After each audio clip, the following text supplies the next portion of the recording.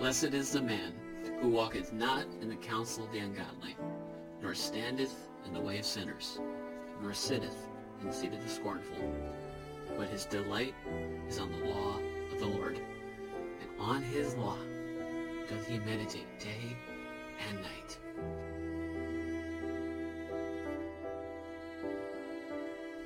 And he shall be like a tree planted by the rivers of water, that bringeth forth his fruit in his season. His leaf also shall not wither, and whatsoever he doeth shall prosper. Welcome to the Bread of the Word podcast, a podcast striving to feast on God's Word and let the Bible speak to us all. Let us, as a former generation said, go ad fontes, to the fountain, and be nourished and sustained by all that God is. Let's dig in together.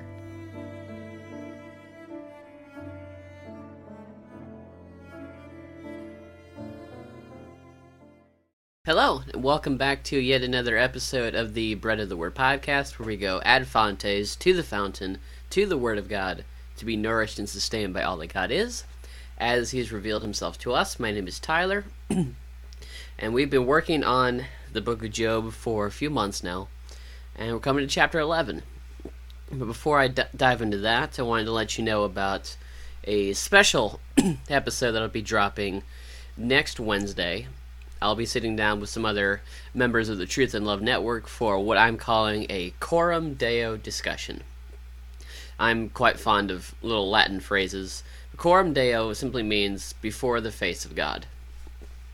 And given some of what's going on in the world, some of what's going on on the world stage, some of what we're working through as individual Christians, we seem to be in a very similar place to where C.S. Lewis was in 1945, when he was working on what became known as The Weight of Glory, which is a series of messages that he gave during World War II, one of which was entitled Learning in Wartime, which was responding to questions he got from students at, I believe it was Oxford.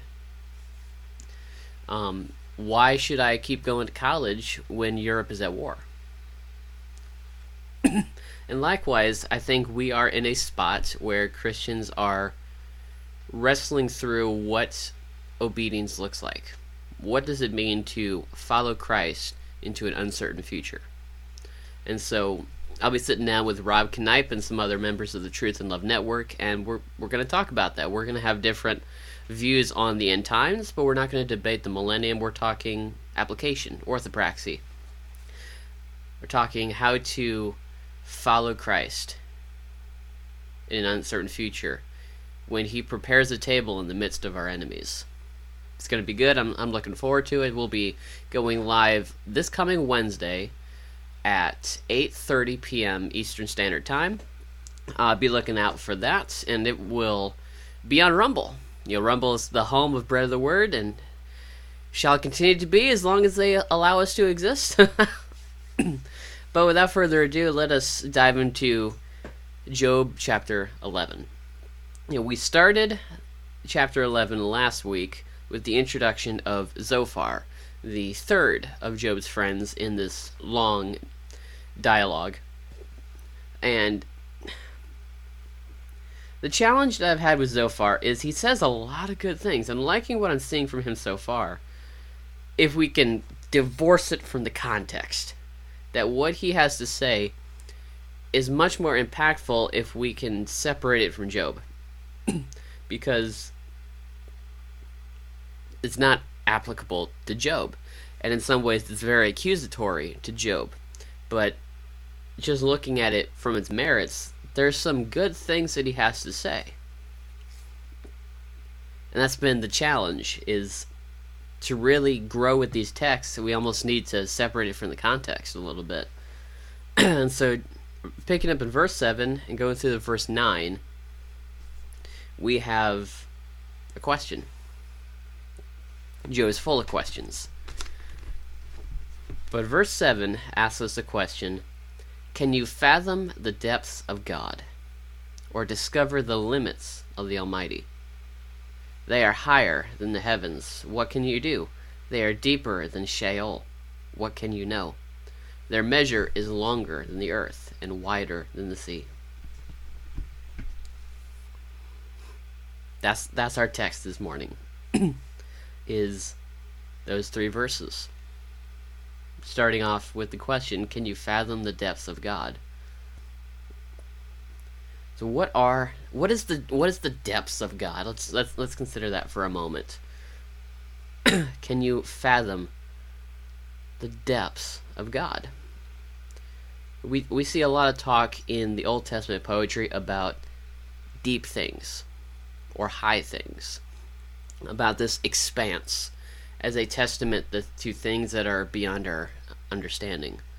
It says in Psalm 139, such knowledge is too wonderful for me. It is high. I cannot attain unto it. But you also have Psalm 148, which says, praise him, ye dragons, and all deeps.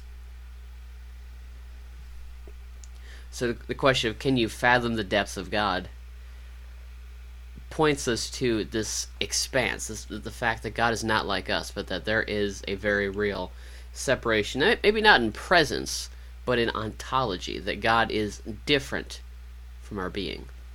That God is not just a human being in a different place. God is a different being entirely. And likewise, I think Paul alludes to this towards the end of the book of Romans. Romans chapter 11. He essentially ends with a doxology.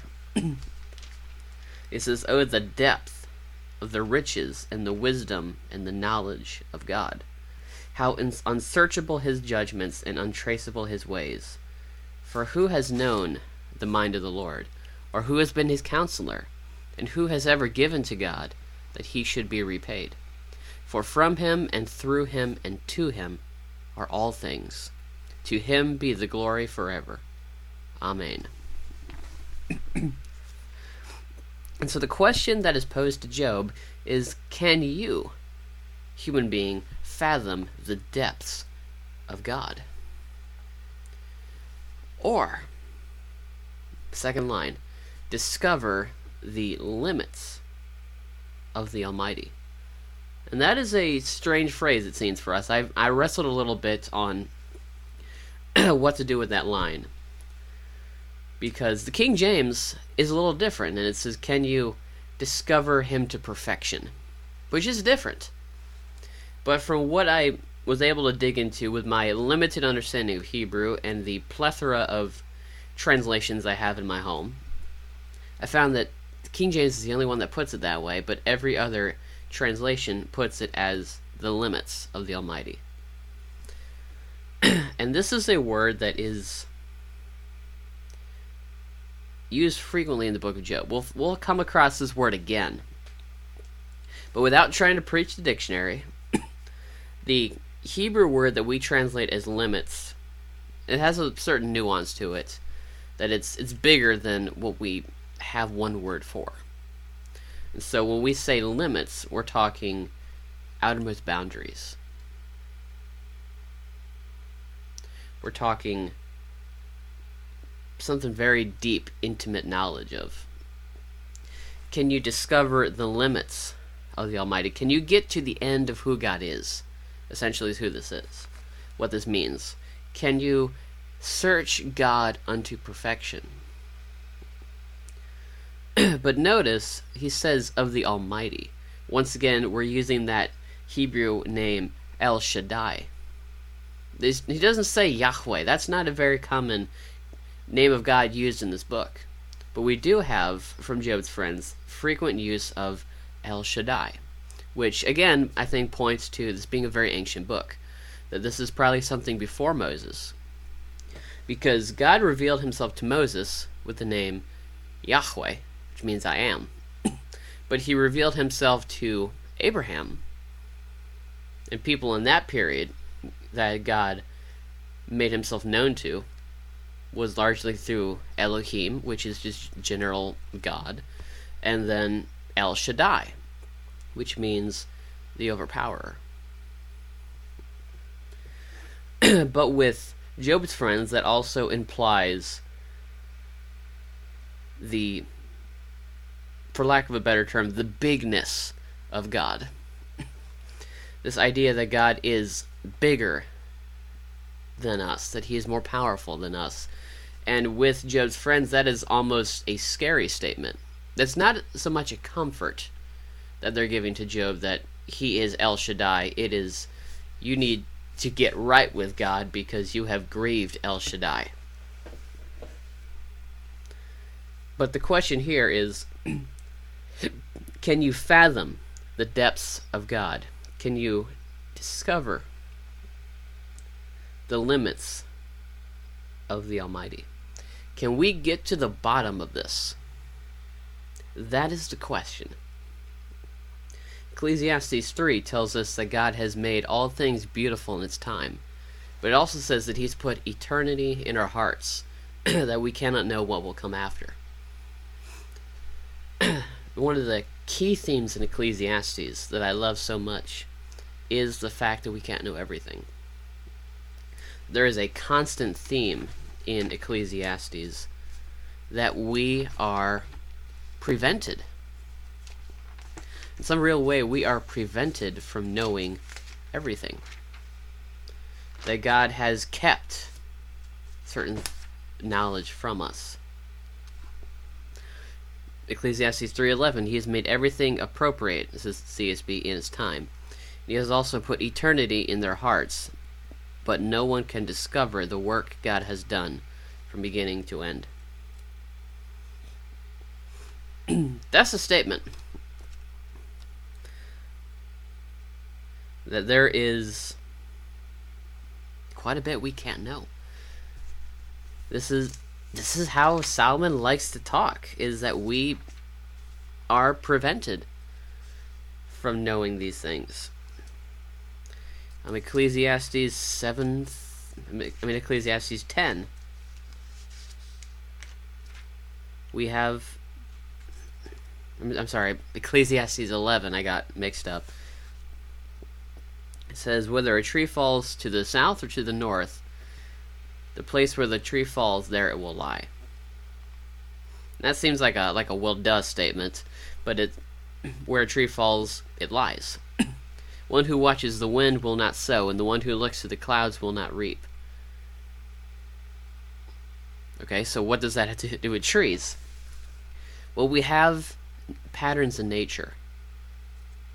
But one who watches the patterns in nature will miss other things that we can't focus on at all. And then he says, just as you don't know the path of the wind, or how bones develop in the womb of a pregnant woman, so also you don't know the work of God, who makes everything.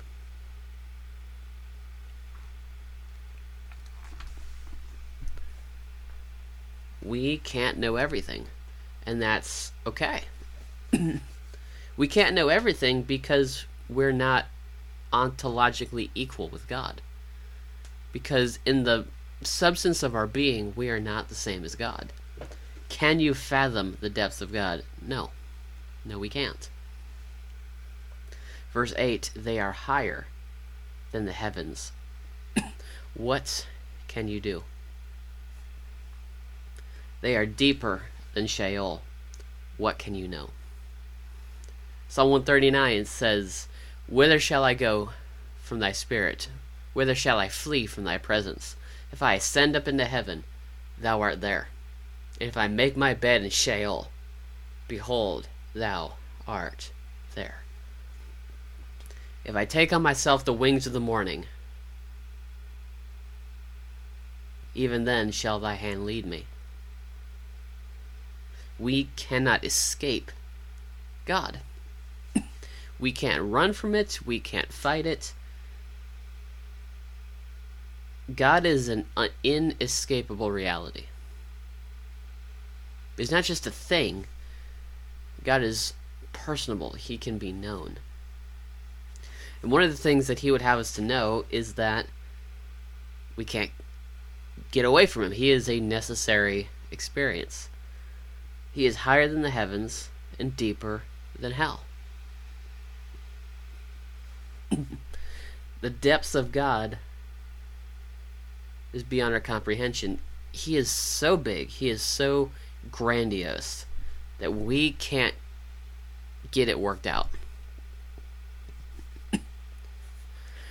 Chesterton once wrote that people in his day were seeking to get their minds into heaven, to find some sense of ascension, of intellectual ascent. But the poet, the artist,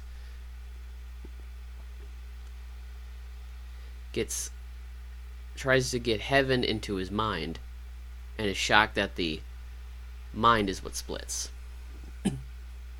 And we can take that and we can apply that outside of Chesterton's book from 1905. We can take that out of his book Orthodoxy, and we can apply that just to ourselves. That we often are inclined to try to get our head into heaven, or to put heaven into our minds. And when we try to cram all that in here, it doesn't fit. And then we're surprised when it is the head that splits, not the heavens. We are far too pleased with ourselves sometimes.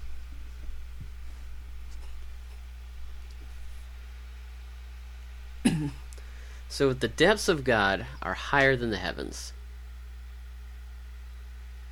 which is to say, beyond what we know. Alright, the concept of the world in this Old Testament period, you had the earth, you had the firmament, you had the heavens. There was no concept of anything beyond the heavens.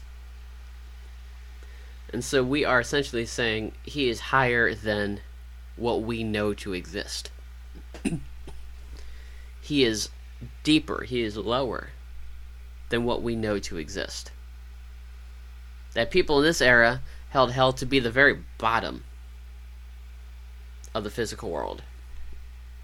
That you had the earth, you had the pillars of the earth, and then you had Sheol, which is the Old Testament word for hell, for the grave. And so for God to be lower, to be deeper than that, is to be higher and lower than all that we know to be true. It says in Nahum that the clouds are but the dust of his feet.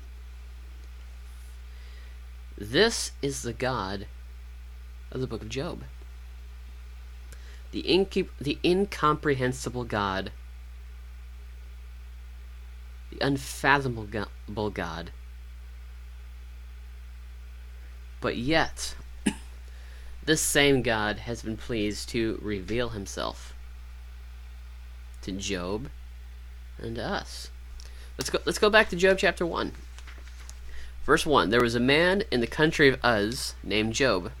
He was a man of complete integrity who feared God and turned away from evil. He had 7 sons and 3 daughters. His estate included 7,000 sheep and goats, 3,000 camels, 500 yoke of oxen, 500 female donkeys, and a very large number of servants. Job was the greatest man among all the people of the East. We skip down to verse 6. One day the sons of God came to present themselves before the Lord, and Satan also came with them. And the Lord asked Satan, "Where have you come from?"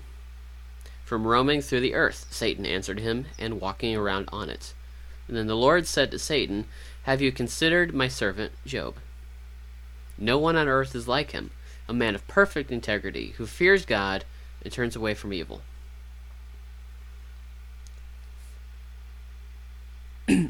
So God asked Satan, "Have you considered my servant Job? No one on earth is like him, one who fears God and eschews evil."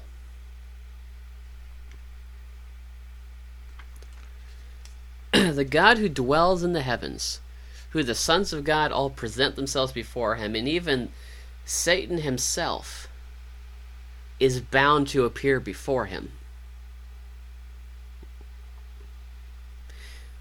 This God knows of Job, and Job knows of him. Even though the depths of The depths of God are beyond our knowledge. Verse 9, their measure is longer than the earth and wider than the sea. This God has made himself available.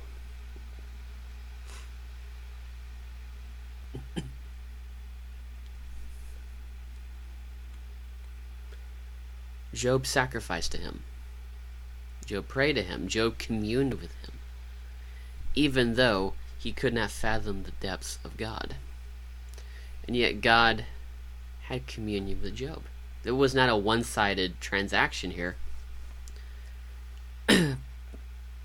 But Job had union and communion with God. And we, as believers, have union and communion with God through the person and work of Christ.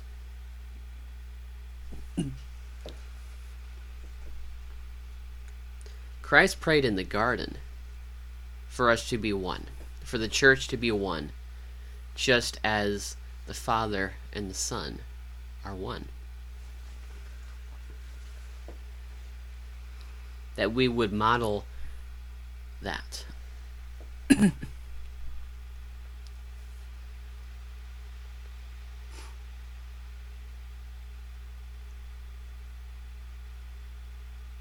And so God, who is beyond our comprehension, not only does he beckon us to come, as we have seen throughout Job thus far,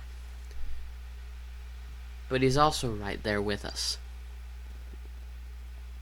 My favorite psalm, my favorite chapter in the whole book of Psalms is Psalm 130.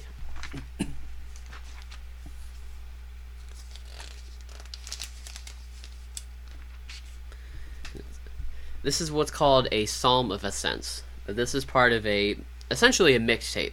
That's Psalms 129 through, I believe, Psalm 132. I'm sorry, 134. These form a group of psalms that were sung out loud, that were prayed and meditated on as people made pilgrimages in the Old Testament to Jerusalem for the various feasts and temple practices.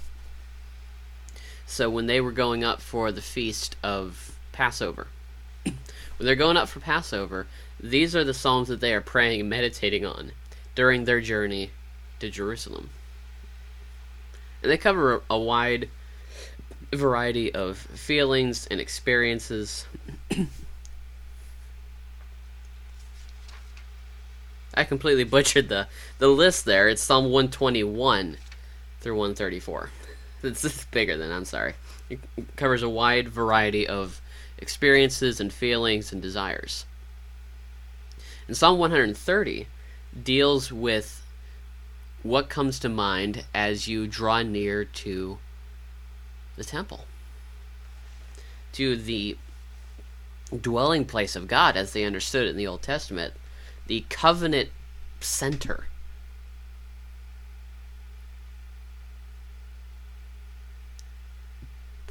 That has weight. And Psalm 130 is birthed out of that weight. It opens up with the line, "Out of the depths I call to you, Lord.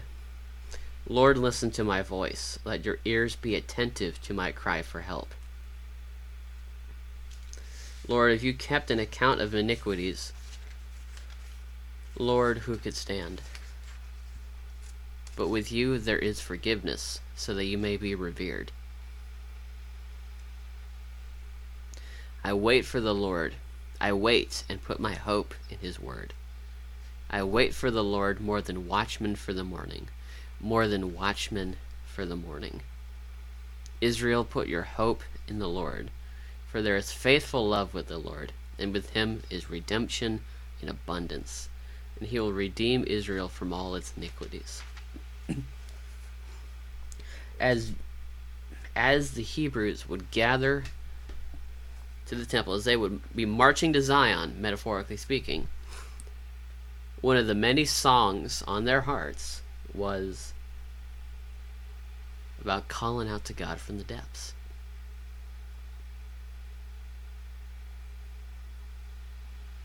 Out of the depths have I cried unto thee, O Lord. O Lord, hear my voice. Let thine ear be attentive to my pleas for mercy. And see, the God who dwells on high is available to us in the depths. That the same God who is exalted above all the nations in Psalm 113 is the God who is available to us in the depths.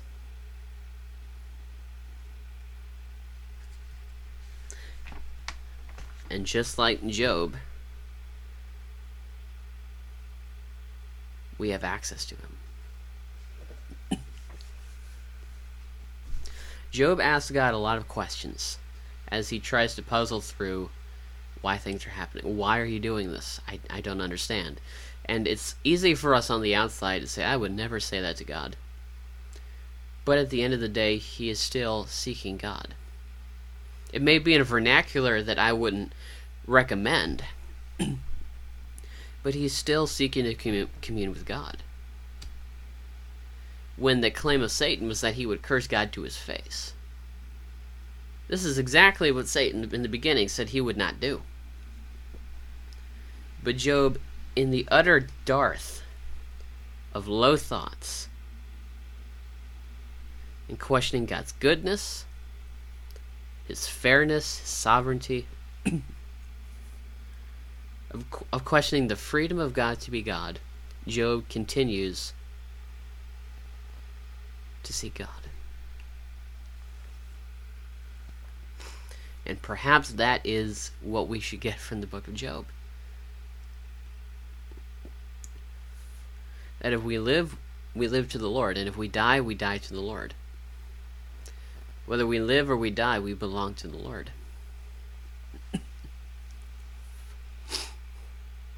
And as we transition in the coming week, I invite you to ponder the unfathomability of God, the incomprehensibility of God in dialogue with the fact that he has made himself known to us. That even though God is, the depths of God are beyond our knowledge, it is higher than heaven and deeper than Sheol. We also have, in the beginning was the Word. The Word was with God, and the Word was God. He was with God in the beginning, and through him all things are created. And nothing that has been created apart from him was created. In him was light, and that light was the life of men. The light shines in the darkness, and the darkness has not overtaken it.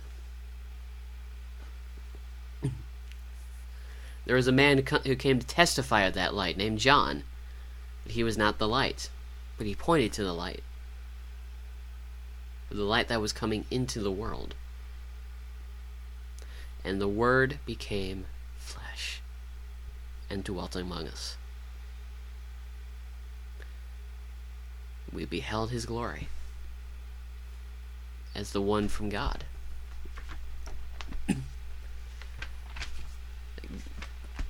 Despite the fact that God dwells on high, that he lives in a high and lofty place, he is available to us, that he has made himself known to us. The Word became flesh and dwelt among us. We observed his glory, the glory as the one and only Son from the Father, full of grace and truth. And we have received grace upon grace from his fullness. For the law was given through Moses. Grace and truth came through Jesus Christ. No one has ever seen God. The one and only Son, who is himself God and is at the Father's side, he has revealed him.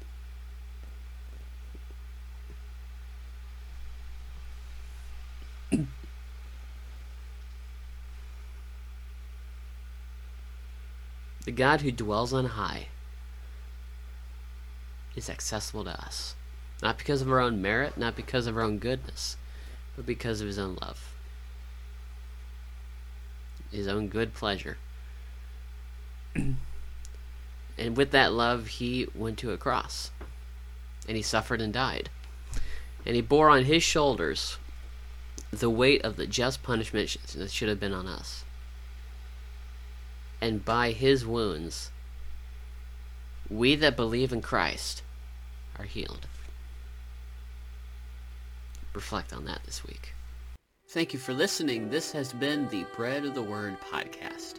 Bread of the Word is a podcast ministry striving to feed people the wonderful words of God, book by book, chapter by chapter, and verse by verse, striving to let the Word speak for itself. This ministry is also a member of the Truth and Love Network, a diverse fellowship of fellow podcasts of different theological backgrounds, united in the gospel of God. For more from the Bread of the Word podcast or the Truth and Love Network, check out the links below and follow us on social media. Until next time, God bless. Matthew 4:4.